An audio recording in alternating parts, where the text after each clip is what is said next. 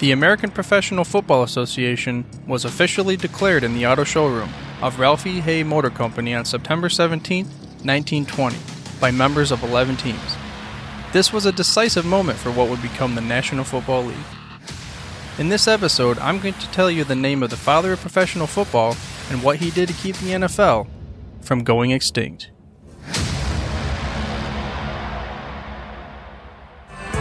Welcome to the Football History Dude podcast, where each episode is a journey back in time to learn about the rich history of the NFL. Your host is Arnie Chapman. Football is his passion, and he wants you to come along with him to explore the yesteryear of the gridiron. So hop on board his DeLorean, and let's get this baby up to 88 miles per hour. Great Scott! So now we step off our time machine, and the date is October 23rd, 1879. We are in Columbus, Ohio, and this is the day that our hero was born.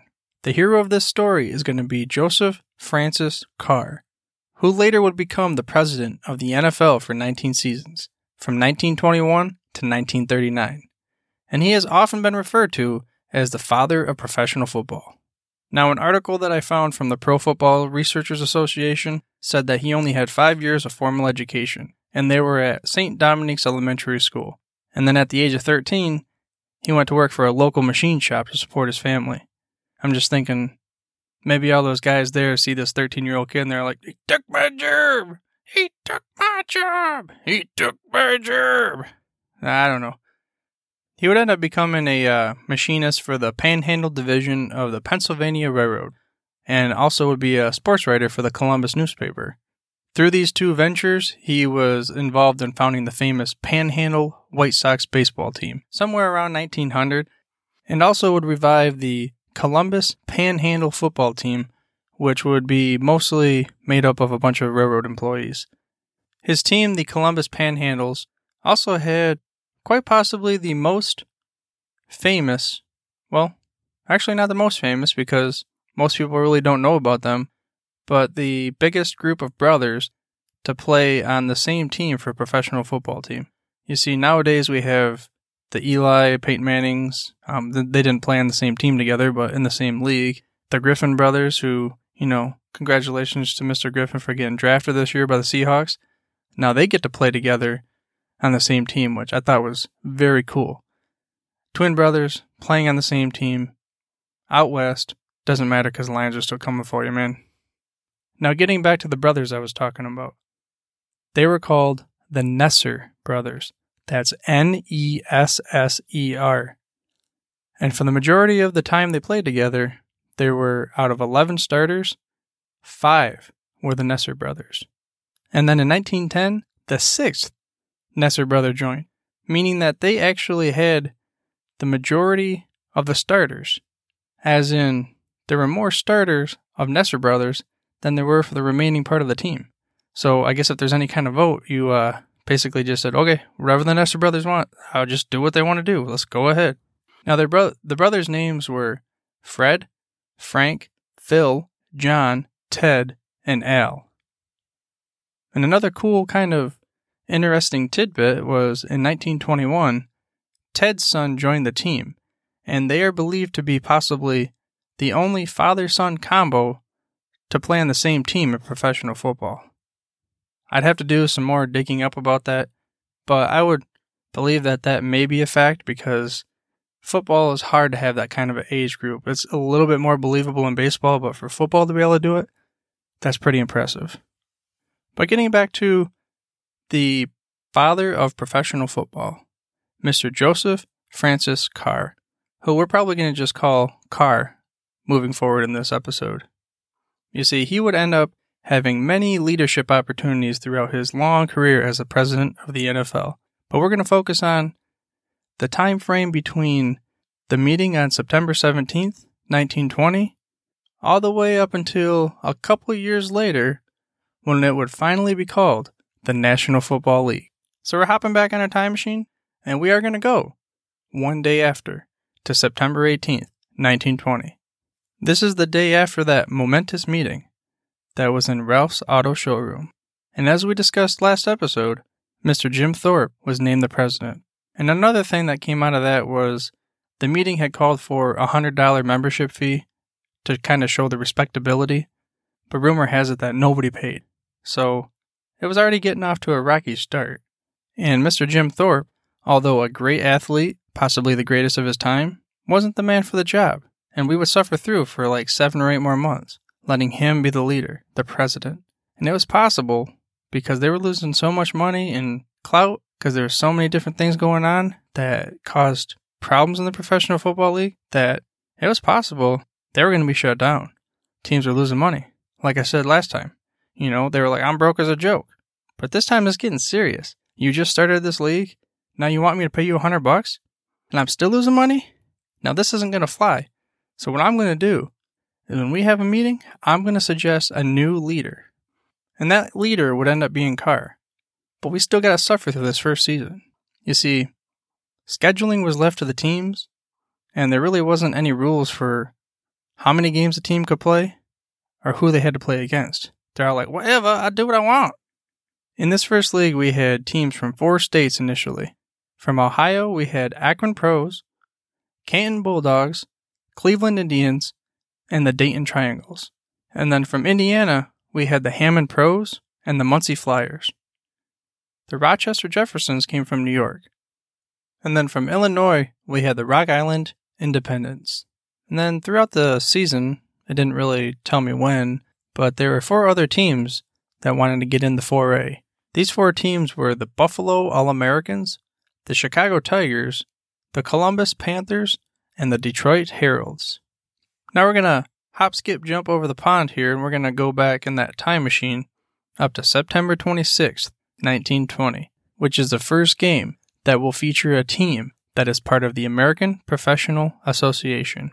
Now at Rock Island's Douglas Park, in front of 800 people, the Rock Island Independents defeated St. Paul Ideals 48-0. Yes, that St. Paul Ideals team was a non-APFA team. Remember, I said, Cartman, I do what I want. They didn't have to play specifically against the APFA teams. They could pretty much just schedule their own teams. I'm assuming some kind of powder puffs because 48-0. I mean, come on, guys.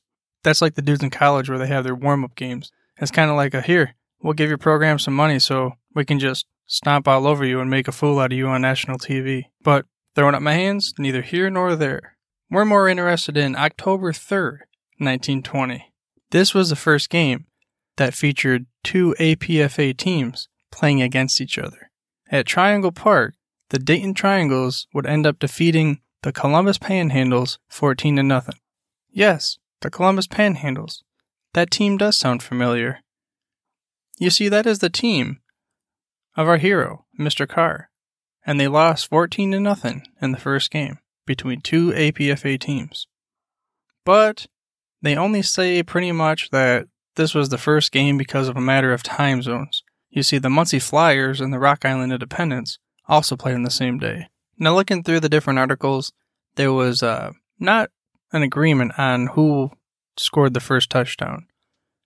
Some articles declared that Lou Partlow of Dayton scored the first touchdown between 2 APFA teams. But some other ones believe that the first points actually had to come from the game between Muncie and Rock Island. You see, it was said that the game between Dayton Triangles and the Columbus Panhandles, although it was 14-0, both scores happened in the second half.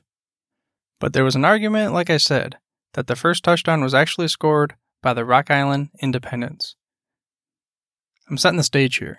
You see, it reminds me of a few games that I've seen in my days where there's a kickoff. And this is a kickoff by the Rock Island Independents.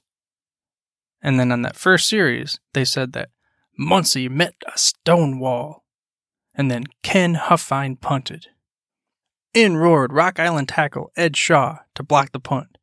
Former Minnesota All-American Arnie Wyman picked up and ran 35 yards for a touchdown.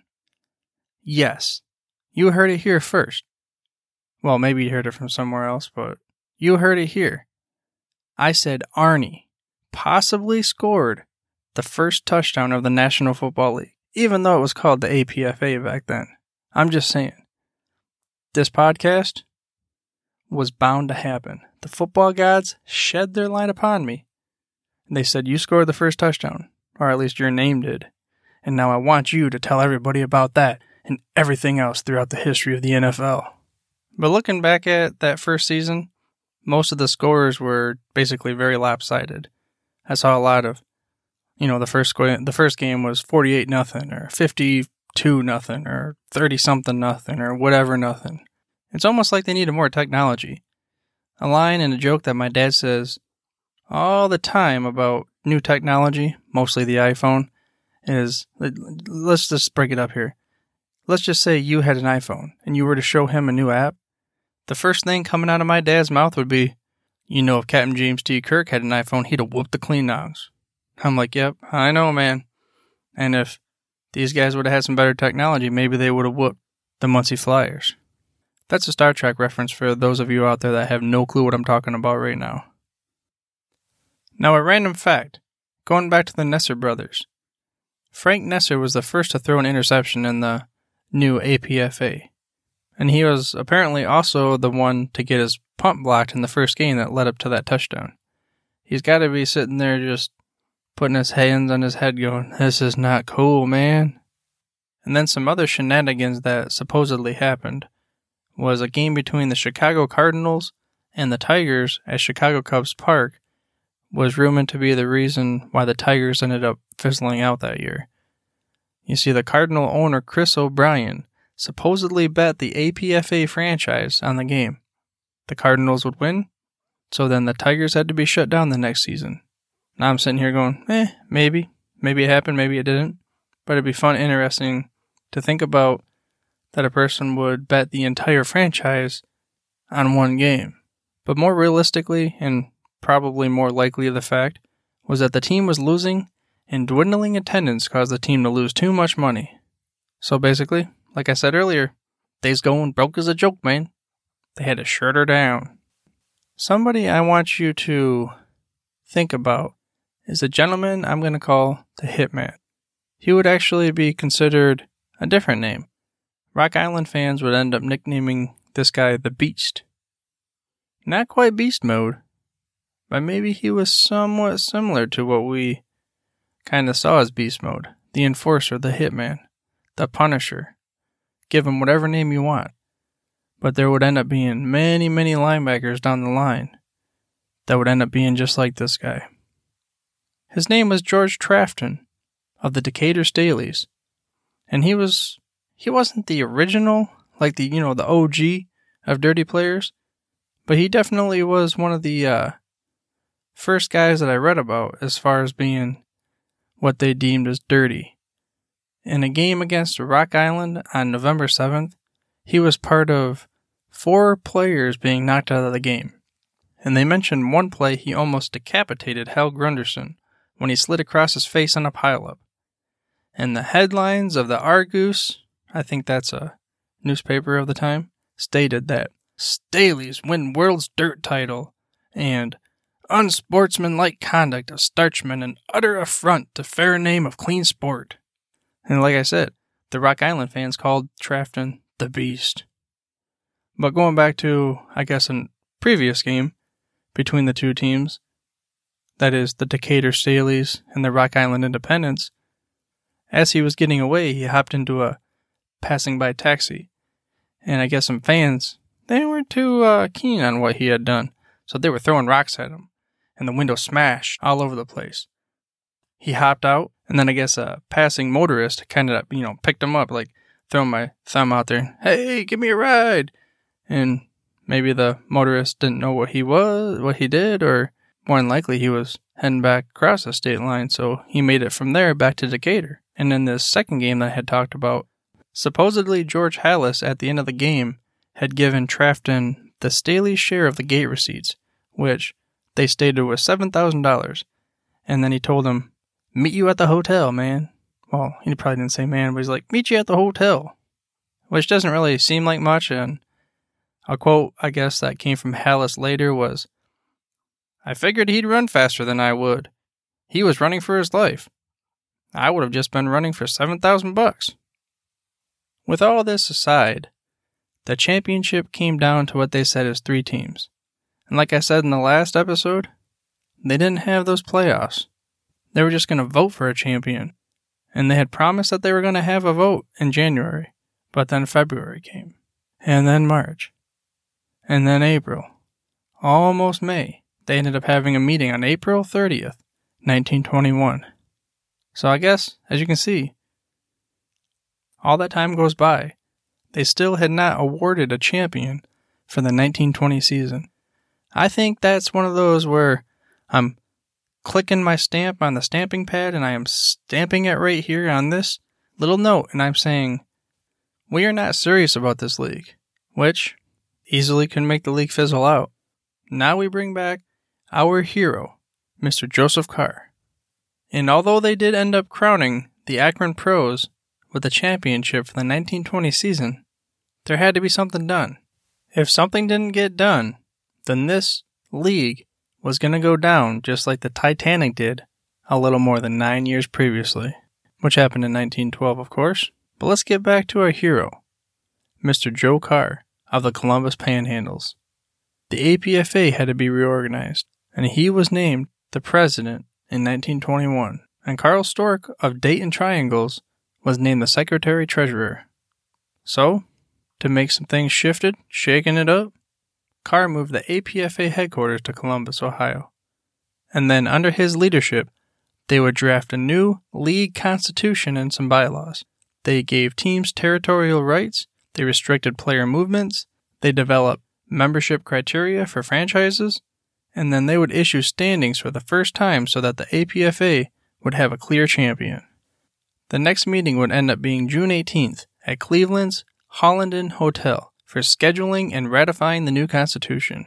Two primary things that they included were to prevent contract jumping and eliminating the use of collegiate players. Then on a third meeting before the 1921 season, which occurred on August 27th in Chicago at the LaSalle Hotel, it was said that possibly this is the first time Halas was there, because Ralph Hay reported Bulldogs would play the Staleys in Chicago on October 30th, and it was said that only Halas could make that scheduling decision.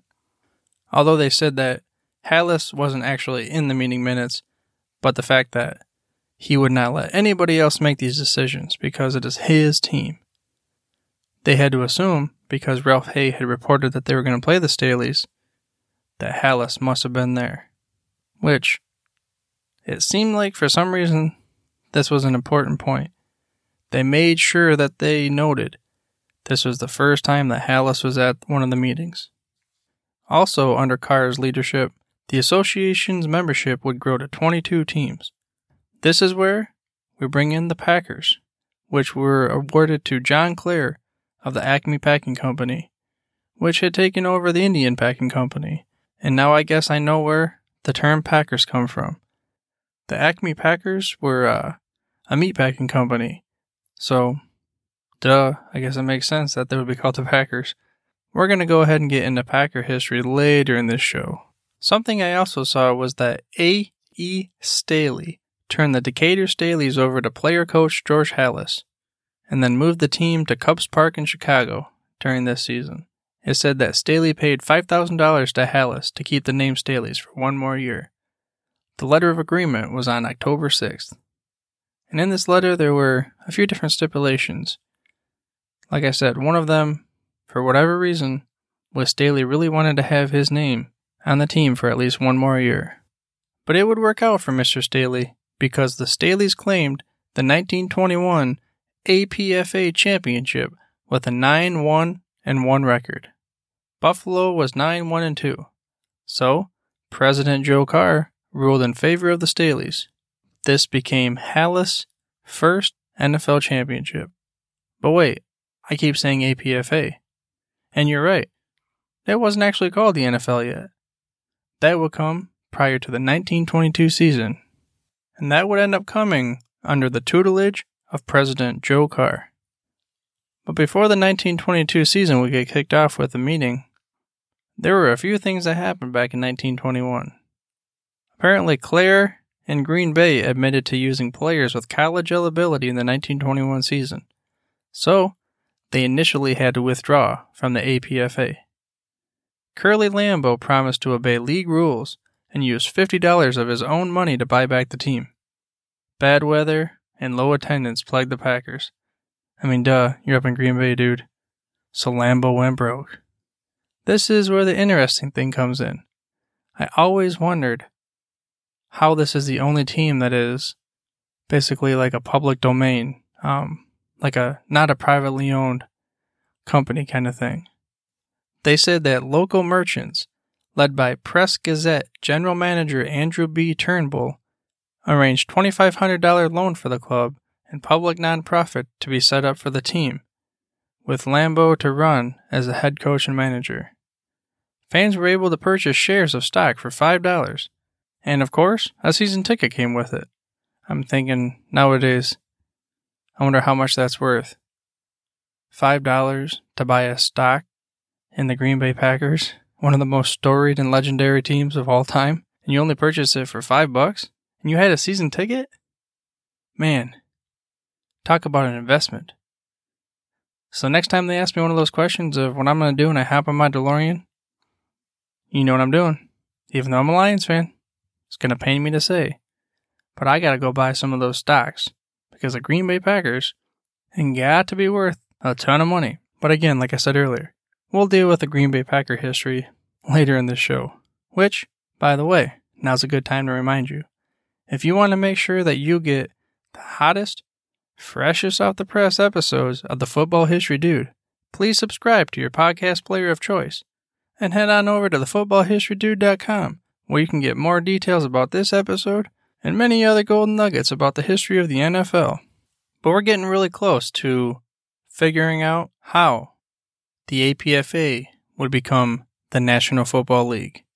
We are now at the Holland Inn Hotel in Cleveland, Ohio, and the date is June 24th. Well, actually, it's June 24th through the 25th in 1922, a place where 20 clubs met for an owners' meeting, and they would provide some interesting amendments to the 2-year-old league constitution. The members would end up allowing an insurance agent 15 minutes to make a spiel, pretty much getting closer to realizing that this possibly has a long-term liability. And if we're going to be serious about this thing, we have to think about our future and protecting our players, our teams, our coaches, and everybody around the NFL. Oh wait, it's not called the NFL yet. That's right, we are the APFA. Another, well, to me, what I think is a pivotal moment in the longevity of the game was they guaranteed the salary of the referee, even if the game wasn't played, as in like if it was rained or snowed out or something, the ref was still going to be paid. But more importantly, it was President Joe Carr that was going to appoint these referees instead of the teams just deciding who they were going to have. And maybe it doesn't seem like it's important, but think about it. If I talk this referee into being a ref at my game and I'm a coach, I'll be all like, hey dude, I'll give you some bacon if you give me some cheddar. You know what I mean? Let's get this thing done. He is home. I mean, I gotta imagine that they were stuffing their pockets full of cash from some of these games. Kind of, some insider betting going on. Johnny Bench ain't got nothing on these dudes. And then another change would be the length of the 1922 season would start on October 1st and then end on December 10th, with the stipulation that teams must play at least 7 games, but no more than 13 to be listed in the standings. To me, that's still kind of a big discrepancy if some only play 7 and some play 13, but we're getting closer to an organized schedule. And they have a designated time frame for when you can play those games. So like I said, we're getting closer. It made me kind of think about, how did Joe Carr think about some of this stuff? Did it come to him in a dream? Like the White Lightning? It was like, I went to sleep and I just had this crazy dream and I woke up and I had all these ideas, man. Or was it prior experience? Although the first one seems a little interesting, kind of like maybe kicking back too many of those beers back at Ralph's auto dealership, came out with some kind of crazy ideas. But that's really more of a boring story. You see, he had experience with the minor league baseball team. He kind of managed that and some basketball and such. So he knew how to be an administrator, which is good because if we didn't have this leadership, it's still possible that we wouldn't have the NFL. He would end up adopting a reserve clause, which would allow teams to reserve the rights of players the following year. It was said that Halas and Sternman ran afoul of the clause at the June meeting regarding reserve players. He really buckled down on the college player rule, too. The bylaws changed to drop a fee for any team that were guilty. As in, if you were caught using college players, we're going to fine you. And then the second offense could result in expulsion from the league. Which, as with any kind of thing there's ways around it. They had another problem where players were, quote-unquote, moonlighting. You see, college players were using false names to be able to play. But Carr cracked down. He said to them, if you are caught doing this, using a fake name just so you can get around the whole college player rules, then it will result in expulsion forever from the league. None of these 3 strikes and you're out business. It is my way or the highway. You do this, no chance. We have a no tolerance policy. You see, you fail, you're out. No more strikes, dude. The NFL players nowadays, they want to complain about Mr. Goodell. Well, back then, this guy was like, line in the sand. You even put your little toe across it, and you're gone. Which kind of brings me to the salaries of the players. The salary cap was a point of contention. You see, the winter meetings, the group had decided on $1,800 per game as a salary cap. But they said that Halas from the Bears and then the Buffalo team fought to have the cap include all expenses, presumably because they had most home games. Basically meaning that they wanted the $1,800 to include paying the players as well as getting the players to the game. So if you had a home game, then you had an advantage because you didn't have to take the players anywhere. Which, of course, means that you could afford better players. So, of course, if you're going to have home games, then, naturally you should fight to have the expenses included. But to me, that's not fair because I want it to be a level playing field. And that's what they agreed on. And speaking of Halas, it seemed to me like they were kind of, resented by the league. But it was said that the league needed the Bears, if not more than the Bears needed the league. I mean, Chicago was a huge market at the time. And there was a lot of money to go around compared to a lot of the smaller cities and such. But I guess a meeting in Dayton on August 20th gutted the 21 champion Staleys, which of course was Halas' team, because quote-unquote, technically it didn't exist anymore. Because it got changed over to the Chicago Bears, I'm guessing. I'm not 100% sure if that's what they meant, and I'm not sure why they picked on just the Chicago Staleys or the Chicago Bears or Halas' team or whatever we want to say. Probably because of the powerhouse. Kind of like, seems like nowadays the Patriots and the fans always want to say they're picking on the Patriots, but it's like, well, quit cheating, man. Then you're not going to be hit with these fines. I'm in this room by myself right now, but doesn't that seem obvious? Nah, I'm not here to judge or talk about that or anything. But now, all the players from that team were free agents, so it was fair game. Anybody could go after the team. And Halas was able to gather a lot of the teammates back up because, who doesn't want to play for the great George Halas? But they said that one of them that hurt the most was Guy Chamberlain, went to Canton under Ralph Hay. And Ralph Hay said, you know what, this justifies the cost.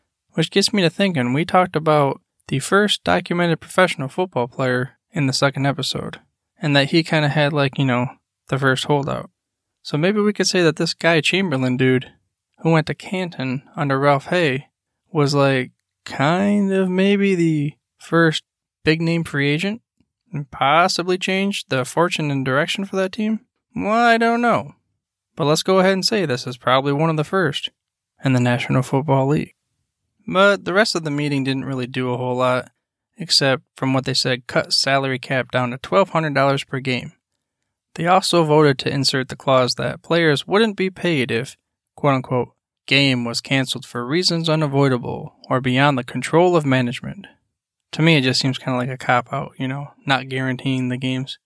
Owners could use this if they were worried about subpar attendance. And there were workarounds to salary. So even though there was a $1,200 per game salary cap, it was said that they would say, hey, look, we'll just put down $100 on the contract we file with the league, but after the game, we'll slip you an extra $100. And these were common arrangements, and it makes me think back to Pudge, the first documented professional football player we talked about. He made $500 in one game 30 years earlier, and now they're only going to get like $100? So, my math's not right, but I'm thinking 30 years later, $400 less? Man, he really didn't make a lot that year. But another workaround that they found was they would list the star player as a coach, meaning they could pay $100 for the player, but then whatever they wanted to as a coach. Something else that came out of the meeting was that teams would carry 16 players in that 1922 season, which is a far cry from the 53 nowadays. I mean, I know that they didn't have as many different kind of packages for defenses and such. It was more like I've kind of been talking about. Well, not really just smash, crash, go, because they did have the pass, but there was a lot of mostly just rough and tough kind of tumbling, where nowadays you have nickel package, dime package, whatever package. And special teams, people played basically the whole time. It was, you're out there from the whistle to the whistle, or the horn to the horn, or whatever they used back then. So to kind of tie this all together and bring it back full circle, a quote that I found was, it was said in 2 years the league went, quote, from a flabby group of poor mouths desperately trying to get independent teams to join up to a moderately muscular bunch. Tough to get into, tougher still, on paper, to stay in. Which mean that, to me, even though Mr. Joe Carr would have a longer, more illustrious career still, he was able to, within a short time frame, take the league from just a bunch of shabby dudes to hopefully a respectable league to be reckoned with. Which brings me to perhaps the most important change. That was the official change name from the American Professional Football Association to the National Football League. As we get close to wrapping this thing up, let's go over just kind of a brief overview of Mr. Joe Carr's career. To kind of sum it up, I found a bio from the Pro Football Hall of Fame's website, where it said that he gave NFL stability, integrity with rigid enforcement of rules, introduced standard player contracts, barred the use of collegiate players in the NFL, and worked tirelessly to interest financially capable new owners. Basically meaning that he was out there wheeling and dealing, saying, hey, we got this league. It's still kind of in the infancy stage, but I tell you what, you get on the ground level, and we together going to ride that pony into the future, and we're going to make billions. But right now, won't you come on and join me? Let's do this. And the NFL MVP was actually awarded under Carr's name from 1938 to 1946. I'm not sure why they changed it, but at least he was given the award for a few years. Then, unfortunately, he passed away on May 20th, 1939, at the young age of 59. And something that I found was a quote from George Halas, which made you really realize how much of an impact this guy had on people, because Halas and Carr, from what I've gathered throughout my readings, kind of butted heads a lot, even though it wasn't probably a personal level. It was more of a, I don't quite understand what you're saying, man, and I think we should go this way, and I don't care what you want to do. And Mr. Carr would put his foot down and say, with a stern, steady voice, this is the way it is going to be. You either follow me or you don't. And I think Mr. George Halas decided to follow him. And there was a quote later on from Mr. George Halas that goes as such. Professional football's remarkable growth and popularity today is not the result of the efforts of any one owner or group of owners. It is due entirely to Mr. Carr's fair and impartial administration of its affairs and his steadfast belief in the game. As discussed in the previous episode, Jim Thorpe was selected as president of the American Professional Football Association. However, his leadership skills for advancing the organization of the APFA left much to the imagination. A year after his election, the true savior of the NFL and father of professional football, Joe Carr, was named the president of the APFA. Over the course of the next 19 years, he would lead the group of ragtag owners to create the necessary rules and regulations that would ultimately become the National Football League. If the league owners would have stuck with Jim Thorpe instead of switching to Joe Carr, it's possible you would not be here waiting for the next season of the NFL. I hope you enjoyed this episode of the Football History Dude and were able to gain some knowledge nuggets about the father of professional football and his mark on the NFL. In the upcoming episode, we're going to get down in the dirt to chase after the galloping ghost, Red Grange. And now, as my gramps would say, I'm through if you're through. Thank you for listening to this episode of the Football History Dude. To make sure you're the first to get the next episode, please subscribe on your podcast player of choice and head on over to thefootballhistorydude.com for the show notes and more information on the history of the NFL. And remember, dudes, where we're going, we don't need roads.